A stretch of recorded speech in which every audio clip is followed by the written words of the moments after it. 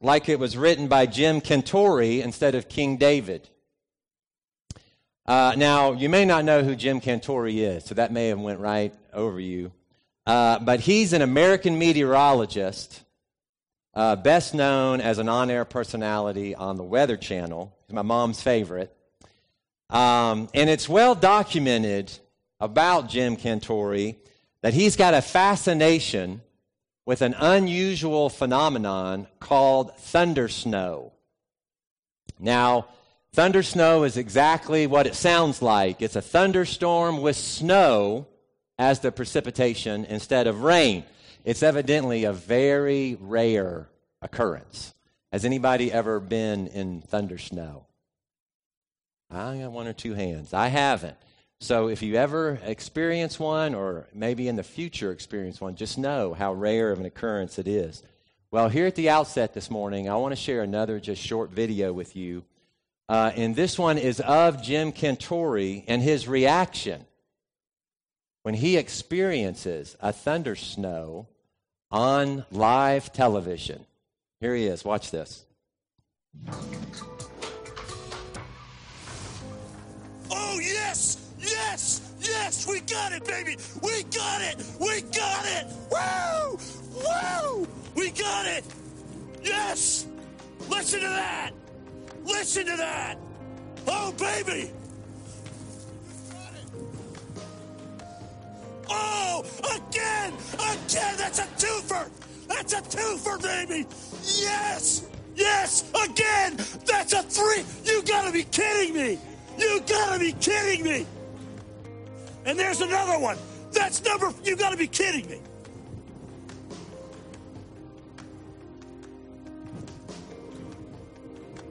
Wow! You can have your $500 million jackpot in Powerball or whatever the heck it was, but I'll take this, baby. Four lightning strikes, 4 episodes of thunder snow. I could hear thunder, so we had another one. So we actually had five strikes, 5 thunder. I mean, this is just a total change. Literally within an hour. Was that another one? Was that? Oh, my good. Dude, that's number 6. You got to be kidding me.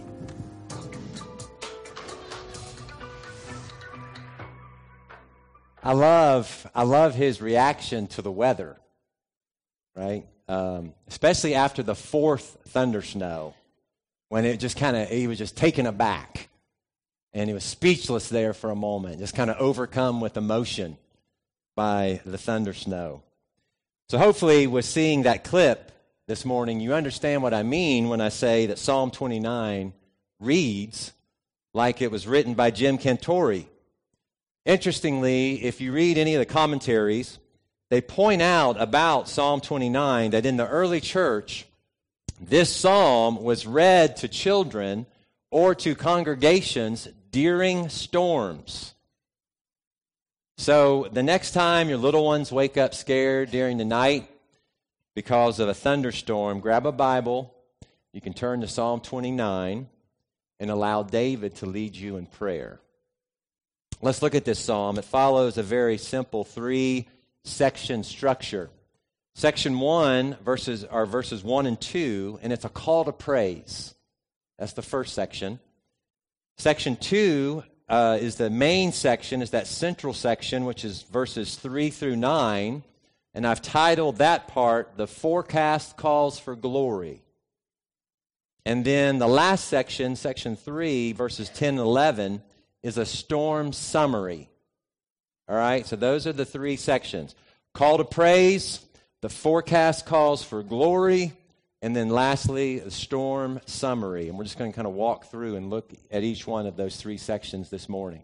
So let's start with this first section, verses 1 and 2, a call to praise.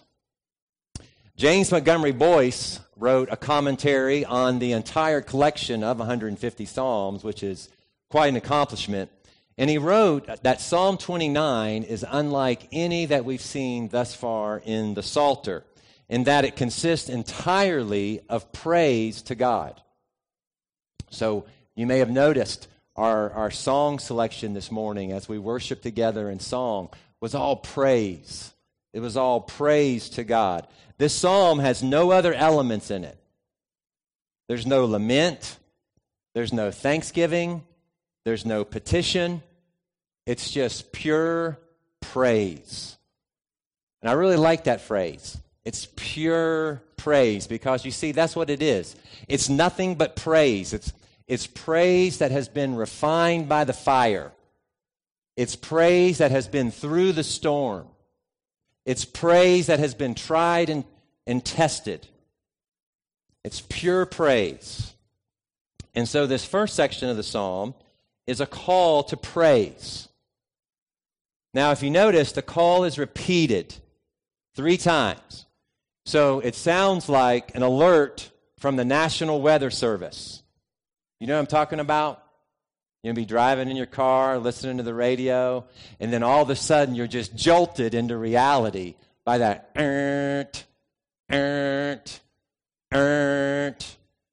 right? It's the National Weather Service. And that's how I want you to hear these first verses, this call to praise. 3 times in these 2 verses, prior to the coming of the storm, there's an alert. And it's a call to praise. Ascribe to the Lord. Ascribe to the Lord. Ascribe to the Lord. Now, I don't know about you, but ascribe is not a word that I use very often. Perhaps you do in your vocabulary, but I don't. And so I'm not really that familiar even with what the word means. What does it mean to ascribe to the Lord?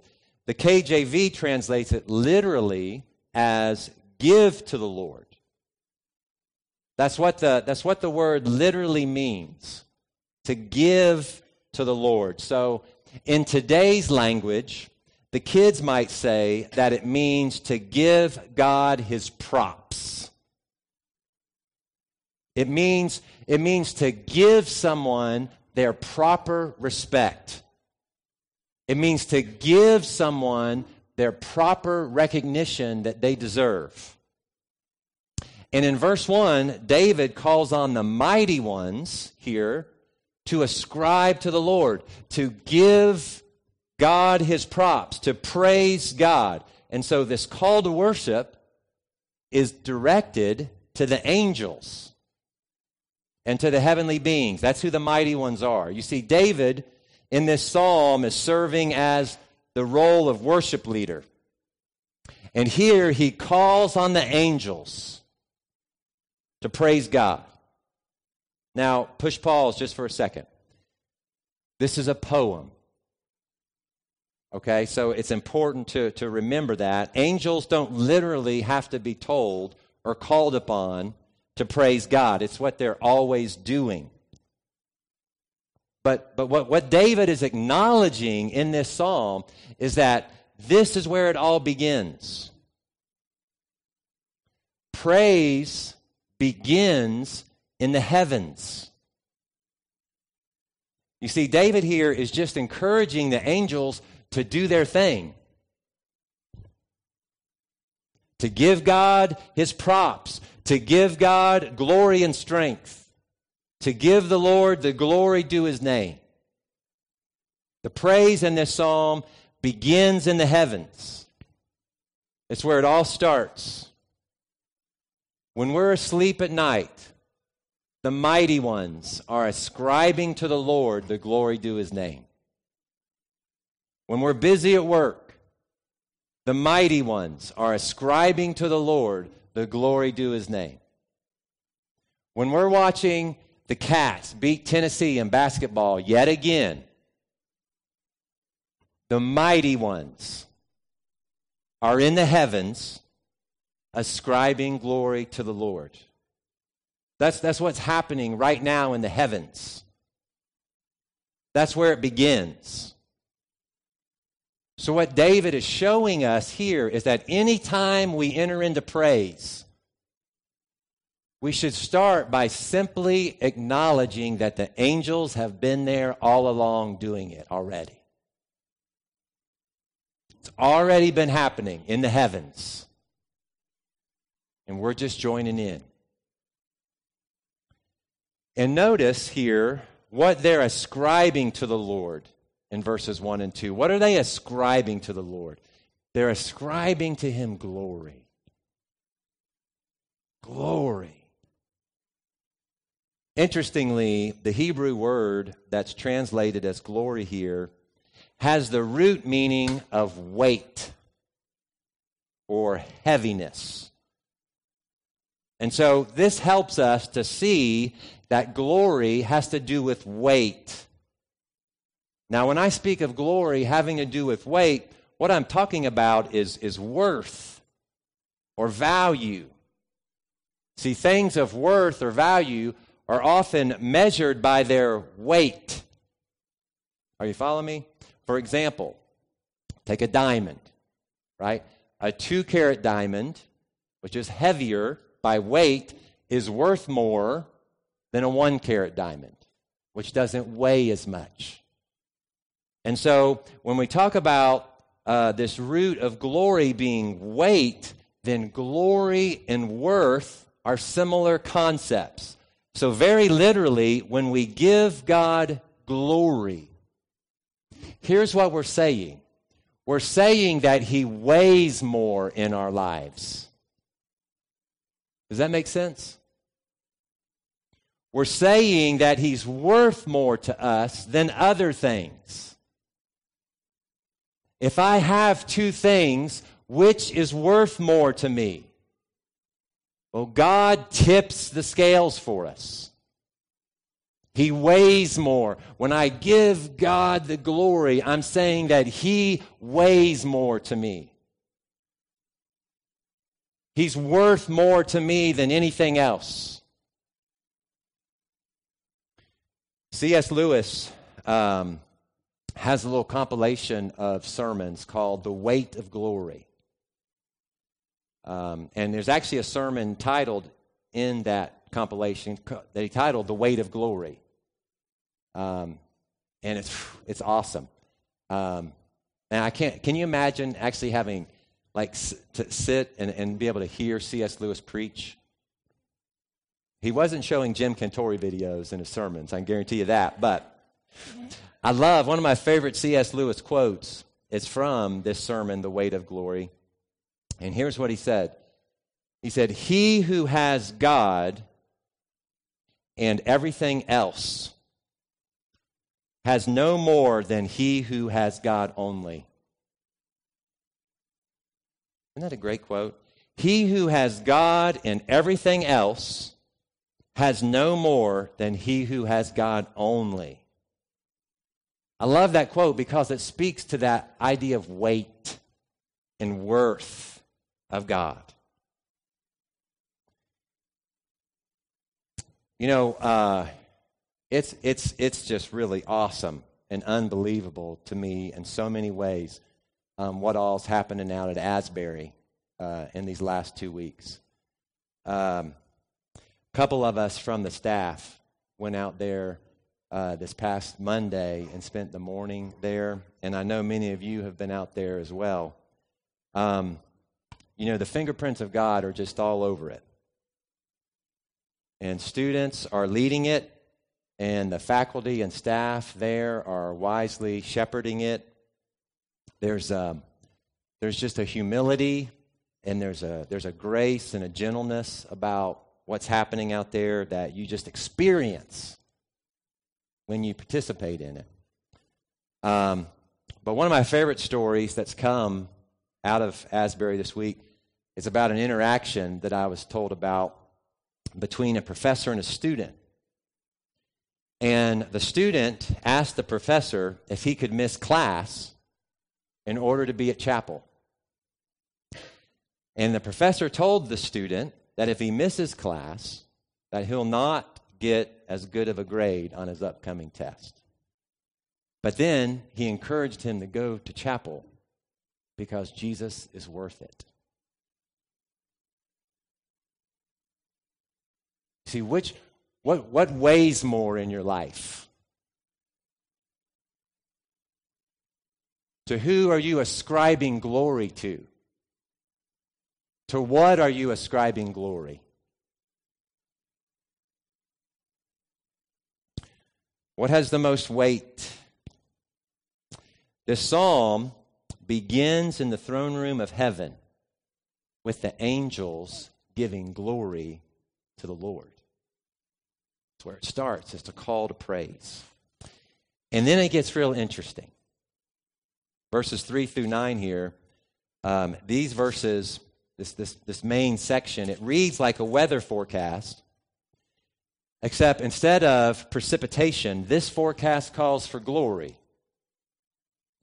And so these verses form the main section of this psalm, and you'll quickly notice, if you look at your Bibles, again, that David uses repetition here. In these verses, the phrase that's repeated over and over and over again is the voice of the Lord. The voice of the Lord. And what I want you to see here in verse 3 at the outset is that the voice of the Lord is compared to the thunder of a great storm. Listen to verse 3. The voice of the Lord is over the waters.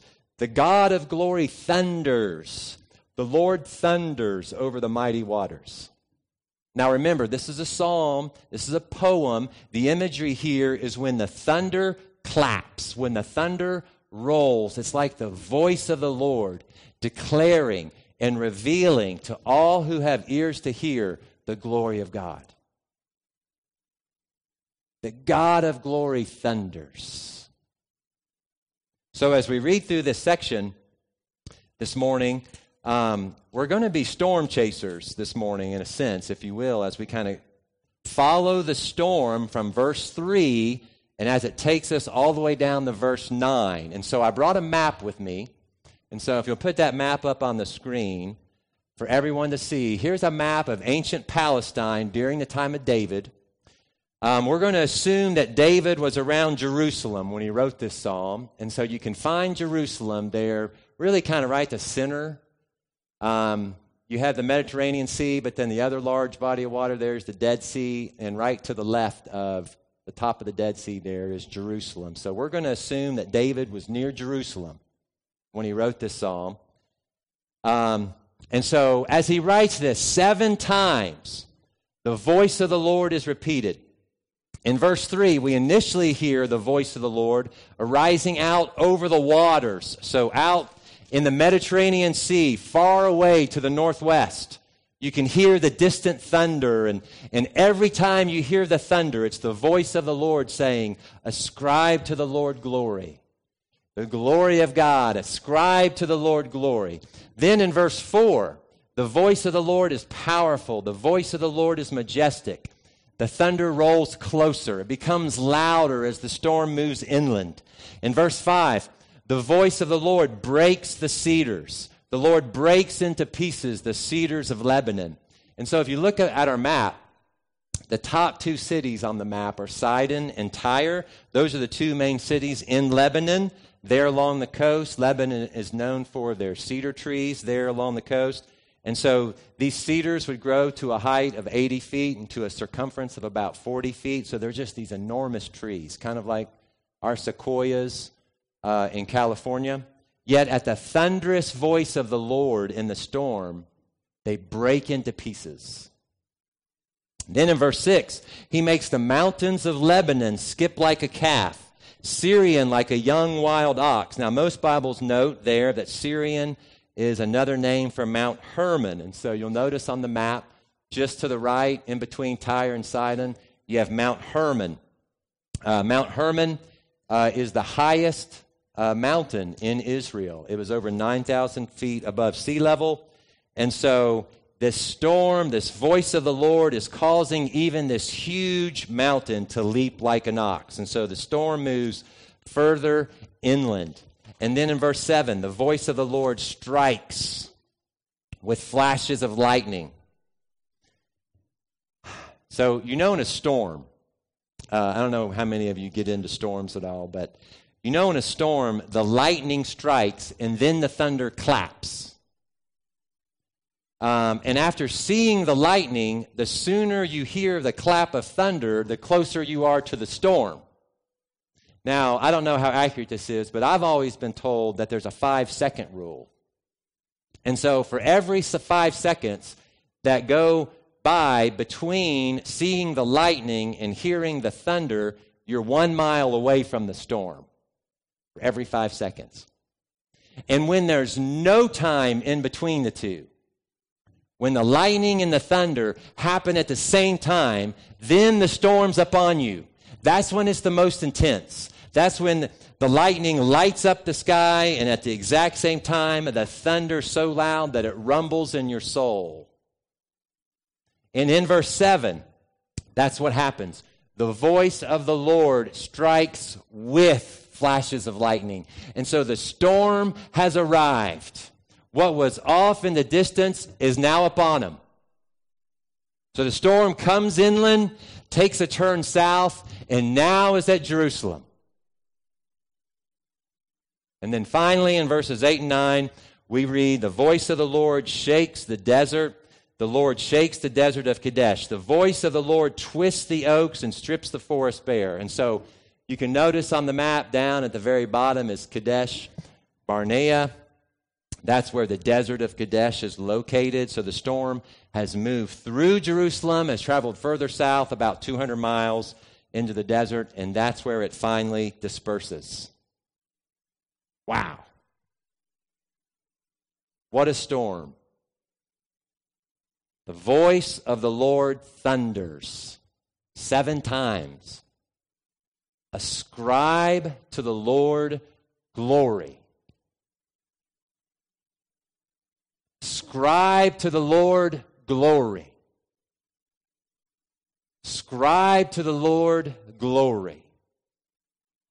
All the way from the Mediterranean Sea, hits land at Lebanon, takes a turn at Mount Hermon, moves south through Jerusalem, and then on out into the desert of Kadesh. Ascribe to the Lord glory. And so, in verses 1 and 2, all of his angels give glory to the Lord. Then in verses 3 through 9, all of his creation gives glory to the Lord. And then lastly, in verse 9b, the climax, all of his people give glory to the Lord. His people, 9b tells us, gather in his temple and all cry glory. All of his angels, all of his creation, and all of his people. So to recap, the glory of God begins in the heavens, comes to earth, moves like a thunderstorm throughout the land, and concludes in the temple where all the people gather to cry, glory. You see, this is a psalm of praise. And the forecast calls for glory. It's beautiful imagery of a land being shaken and a people being transformed by the voice of the Lord, so that all of creation and all of his people will join all of his angels, ascribing to the Lord glory. And here's what I love about the way this is written. The voice of the Lord calls us to praise God through the storm.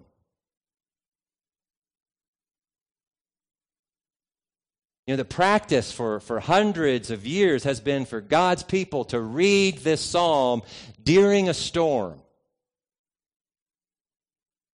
And the next time there's a storm, let me encourage you to follow David's lead here. And every time you hear thunder, hear it as the voice of the Lord calling all of his creation and all of his people to join all of his angels to praise him. Ascribe glory to his name. Last section here, the last 2 verses, is the storm summary. So we've had a call to praise, we've had this forecast that calls for glory, and then lastly is this storm summary in verses 10 and 11. Again, you'll notice here that there's repetition. The Lord happens 4 times, right? The Lord, the Lord, the Lord, the Lord in these 2 verses. The Lord is enthroned. That happens twice. And then the Lord gives to his people, and the Lord blesses his people. And here's the big summary. Here's the big takeaway for me. I want you to remember to a time when you witnessed a big storm. There was a pretty good storm this week, even, right? Not too long ago. I want you to remember a time when you witnessed a storm. Here's the big takeaway from me when I witness a big storm. And then I want to show you how that fits with what David writes to us in these verses. Big storms remind me of 2 important realities. First, they remind me about how big and significant God is. And then second, they remind me about how small and insignificant I am. Storms remind me of both those realities. Storms remind us of how big and significant God is. Listen again to verse 10. The Lord sits enthroned over the flood. The Lord is enthroned as king forever. The Hebrew word translated flood here in verse 10 is only used in one other place in all the Old Testament, Genesis chapter 6. And so David is referring to the flood. Noah in the ark. The flood symbolizes the greatest storm in all of history. In fact, it was greater than all the other storms in history combined. Yet, even over the flood, God sits unmoved, unchanged, unaffected. Oh, the cedars may break and the mountains may tremble, but the Lord sits enthroned as king forever. Storms remind us of how big and significant God is. And storms remind us of how small and insignificant we are. Listen again to verse 11. The Lord gives strength to his people. The Lord blesses his people with peace. You know, when terrible storms hit, they cause us to feel vulnerable. They often leave our lives in utter chaos. Storms will take away our strongholds and remove our comforts. Yet it's the Lord who gives strength to his people. And it's the Lord who blesses his people with peace through the storms. Listen, church, I don't know of 2 greater realities for us to remember when we find ourselves weighed down and overwhelmed by the storms of life than these 2. Remember, have these etched on your heart, these 2 realities from Psalm 29. The next time you find yourself in a storm, know these 2 realities. The Lord sits enthroned over the flood as king forever. And the Lord will give you strength and bless you with peace through the storm. Let's pray. Father, thank you for this psalm of praise. We want to be caught up in this movement, in this current of glory.